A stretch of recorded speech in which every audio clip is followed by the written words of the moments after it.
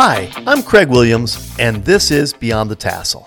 This week, I take a hard look at the college application process, the preparation, the steps, the anxieties associated with both, and how to handle it all like a pro. This is an exciting time in the lives of high school seniors and their families. 3 milestone moments come together here. The end of childhood, in the formal sense of the word, the transition from high school to college and all the independence that implies, and a fair likelihood that this will be your students' first time living on their own, under a roof other than yours. So let's dig in and explore the college application process and talk about some of the anxieties associated with it. As we've discussed in previous episodes, getting into the school of your choice should be all about finding fit. And that definitely requires some exploration. It may be that the best fit is at the regional state school, right down the road from you. But we're going to assume, for the sake of this episode, that this is not the case. Again, we're not disparaging your local university or college. We're just looking at likelihoods here. And the statistical likelihood, with more than 3,500 colleges and universities in the United States alone, favors the odds of your best fit being somewhere other than right down the road. But again, it might be. All right, so the application and admissions process really began long before you started filling out any applications. Ideally, for the better part of a year, you've been actively creating your list of reach, match, and safety schools, obtaining strong letters of recommendation from teachers, shooting for alumni interviews where applicable, writing your personal statement for the Common App, and perhaps additional essays, depending upon the schools to which you're applying, and gathering up all the documentation you'll need for financial aid. We'll assume you've ironed out most of this groundwork already, but we'll touch on each one and offer a little further detail. We will also post links to each of these areas of focus on our website under Episode Support. One question that we get all the time is, how many schools should I apply to? Well, it's really different for everyone. But a good rule of thumb is to have 2 or 3 reach schools. Now, these are the schools you'd love to attend, but know will be difficult to get into based on your GPA, your ACT score, extracurriculars, or maybe some other reason. Then have at least 3 or 4 match schools. Now, these are the schools you're pretty confident will admit you based on your grades, test scores, and other credentials. Finally, if the bottom falls out and neither your reach or match schools say yes, you'll want to have what we call safety schools. Now, we recommend having 2 or 3 of these schools on your list. These are the schools that have a very high acceptance rate and will still meet your need, but aren't your first choice. We hope you won't need them, but we want to make sure you've got a place to land in the fall. Next, let's make sure you've got a few truly great letters of recommendation. Ideally, these will come from highly respected members of your high school faculty, a teacher, a coach, or someone else who supported you during your high school career. Now, different schools have different standards here. Many will require that these do come from a teacher. Others will be more lenient in the source of your recommendation letters. This is someone who just won't phone it in, though, in either case. This is someone that really knows you. You need someone who thinks so highly of you and who has interacted with you in a highly engaged sort of way. A favorite teacher? Maybe. But better still, a teacher who has been an integral part of your growth, who believes in you like no other. Now, you may not know they feel this way about you until you speak with them. They may not be your favorite teacher, but you may be one of their favorite students. The Common App allows only 1 letter of recommendation, although again, some college and universities using their own application system will allow more. Others don't accept any at all. But it is always advisable to lock down 1 super solid letter of recommendation in the event that 1 or more of your target schools require one. One technique, and secret weapon, in fact, far too many students overlook, is the alumni interview. These aren't generally hardcore interviews. They're really more like coffee shop meetups with friendly people who just happen to have attended the school you're interested in attending. The way these interviews take place is that you indicate to the admissions department that you'd like to have an alumni interview, and the admissions departments will identify an alumnus who will be happy to meet with you. You may need to drive to a larger city for this meetup, as the school you're targeting may or may not have an alumnus in your community or region. But this is just a fantastic opportunity to make a great impression on a person who has the ear of the admissions department. Don't miss this if you can possibly make it happen. It is a tremendous advantage to have a well-respected alumnus say good things about you to the admissions team. Another related thing you can do to increase your odds of admission, which is often overlooked, is to introduce yourself to the department head of your area of interest at the college or university to which you seek admission. So, if you're a theater geek, seek out the person in charge of theater or drama department and make a good impression. Let them know you intend to apply. If you love high-end math, find out who the math department head is and introduce yourself as a means of learning more about the department and how it can support your interests. These people often speak with the admissions office about such encounters, and it can make the difference. The Common App, which we spoke about in episode 33, is a great way to prepare your application once and then use it and reuse it for any of the 900 plus schools that accept it, including all of the Ivy League schools and many other competitive institutions like Northwestern and the University of Chicago. We recommend going through the Common App, but also being prepared to use the proprietary applications where they apply. Some schools, like MIT, Georgetown, University of Illinois, and Ohio State, do not accept the Common App and require that you apply through their own unique systems. While this will slow things down a bit, don't fret, and don't let it prevent you from applying to the schools you want and which represent great fit for you. On this Common App, you will need to submit an essay, referred to here as personal statement. The essay prompts will occasionally differ from the previous year, but this year they happen to remain the same as last and are as follows. 1. Some students have a background, identity, interest, or talent so meaningful they believe their application would be incomplete without it. If this sounds like you, please share your story. 2. The lessons we take from obstacles we encounter can be fundamental to later success. Recount a time when you faced a challenge, setback, or failure. How did it affect you, and what did you learn from that experience? 3, reflect on a time when you questioned or challenged a belief or idea. What prompted your thinking? What was the outcome? 4, describe a problem you've solved or a problem you'd like to solve. It can be an intellectual challenge, a research query, an ethical dilemma, anything of personal importance, no matter the scale. Explain its significance to you and what steps you took or could be taken to identify a solution. 5, discuss an accomplishment, event, or realization that sparked a period of personal growth and a new understanding of yourself or others.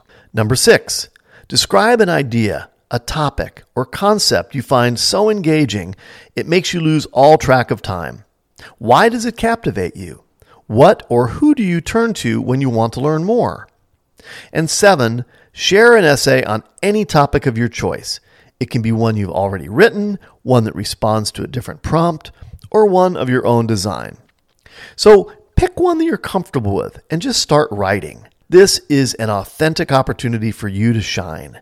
The admissions department really wants to get to know you, so let them. And while there are lots of places during college and the college application process where all of your English rules that you've learned in your 12 years of school really do matter, this actually isn't one of them. They want to get to know you. Now, I'm not encouraging you to be sloppy with your grammatical expertise or to completely toss out all the punctuation rules you've ever learned. But don't get hung up on those things if it means sacrificing the authenticity of your story. That's really job one with an admissions essay or a personal statement. And don't let someone else write it for you. Just don't do it. Obtaining a bit of coaching will help and is perfectly fine. And in fact, I'd say it's advisable. But don't cross that line. Admissions will know. They have a way of ferreting out an inauthentic or a professionally prepared essay. Don't fall for these advertisements that offer to write essays for you or hook you up with an essay that will guarantee admissions to such and such school. All right, let's get your basic financial aid materials ready, shall we? You'll want to complete the FAFSA application to see how much federal grant money you'll qualify for. There is a chance you won't receive much, or even anything from the federal government, depending upon your family's financial situation. But don't stress over it. Just take the time to complete the application and see where it leaves you. You'll need your parents' W-2 forms, tax filings, bank account information, asset and equity ownership statements. Now, we're not going to get into completing the FAFSA here, but it's not the stressor everyone tells you it is. In fact, it's cake. It'll take you less than 30 minutes to complete once you have access to the financial, employment, and tax records you'll need. We've placed links to the FAFSA material on our episode support section on our website at journey12.com. Now, in addition to filing your FAFSA application, there are a few things you'll want to do to secure additional financial aid. I've said it before in several episodes, but it bears repeating here, so I'll say it again. Because for many families, this is huge. The top 115 private colleges and universities in America will cover a huge chunk, if not the entire chunk, of tuition, room, and board if your family has annual family household income of less than a certain amount. In most cases, these schools will award the lion's share of your college costs if this number falls below $125,000 per year. And if it is less than $75,000 per year, virtually every one of these schools will award all costs, including tuition, room, and board. But these schools will want you to complete their own financial worksheets. Many of these schools will accept an application from the College Board called the CSS Profile. You should check with the schools to which you intend to apply and ask them if they'll accept the CSS or whether they'd prefer you complete their proprietary form. Finally, there are tons and tons of scholarship opportunities out there, and I wholeheartedly encourage you to pursue them, regardless of any other aid for which you may qualify. We recommend you use one or more scholarship apps to identify matching scholarship opportunities. Take a look at Scholarship Owl or Scholly, our favorites. Both can be a huge help in finding scholarship money. They ask you to create a profile of your student that will enable the apps to hunt down all kinds of obscure and not so obscure scholarship monies. Both of these apps do have a nominal cost to subscribe, but I believe you'll find that they are well worth it. Now we come to the part where we really speak to the title of this week's episode, Navigating the Anxiety of the College Application Experience. Because knowing how to do it is vital, of course, but I really want this to be a process that leaves you with your sanity intact. And let me tell you, it's very easy to let this whole thing consume you. That's true for both students and parents. Now, here are a few important things you can do to ensure that doesn't happen. This is your journey and yours alone. It may feel a bit lonely at times, but it will only last for a few months, and believe me, you're better off traveling this piece of road in relative privacy. In other words, I'm suggesting you keep to yourself on this process to the greatest extent possible. I know it's exciting, and I know you want to share progress with everybody and anybody, but nobody outside of your family really needs to know where you're applying, what your test scores look like, or what sort of financial aid you're looking at. Your ACT or SAT score, definitely keep that to yourself. This can and does lead to jealousy, bruised egos, strained friendships, and occasionally real hurt. We say it all the time. Your ACT or SAT score does not define you. But we constantly hear stories from students who are surprised at how much harm comes from the teeniest, tiniest share. So again, do not share with your friends' parents, or your friends' friends. And for goodness sake, keep it off Instagram and any other social media. There is just no value in sharing this information right now. You will know soon enough which school said yes, and that's when you can share.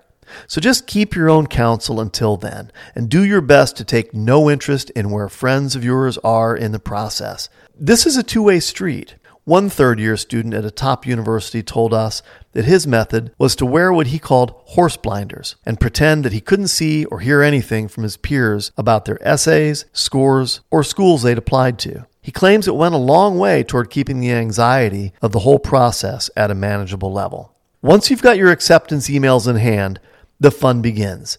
You'll enjoy making that final choice if there are multiple acceptances, And once you confirm the financial support picture, you can make it official. There are no more secrets. It's time to celebrate. I mean, hey, you might even order some wearable or porch front college swag. In many families, a new college admit may be first generation or first gen, which is to say that they are the first of their family ever to go to college. And that's a big deal, worthy of celebration. Often, colleges and universities will offer special financial support for such applicants.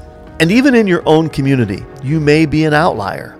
Fewer than 20% of adults living in rural America have a 4-year college degree. This may mean that your motivation for going to college could be misunderstood by some, or that even the benefit of a college education could be misunderstood by some. But these are your people, your friends and neighbors, people you spent maybe many years growing up with. So as you embark on your own path, be respectful of theirs. Everyone is unique, and there is no single path that holds singular superior title. Being mindful of that will ease the anxiety you might otherwise stir up. Well, that's it for this week. I hope you got something worthwhile out of this episode and that you'll join us next week when we tackle a subject many have asked us to explore more deeply: the differences and benefits between a community college and a 4-year college. It's not as obvious as it may appear. Until then, I'm Craig Williams for Beyond the Tassel.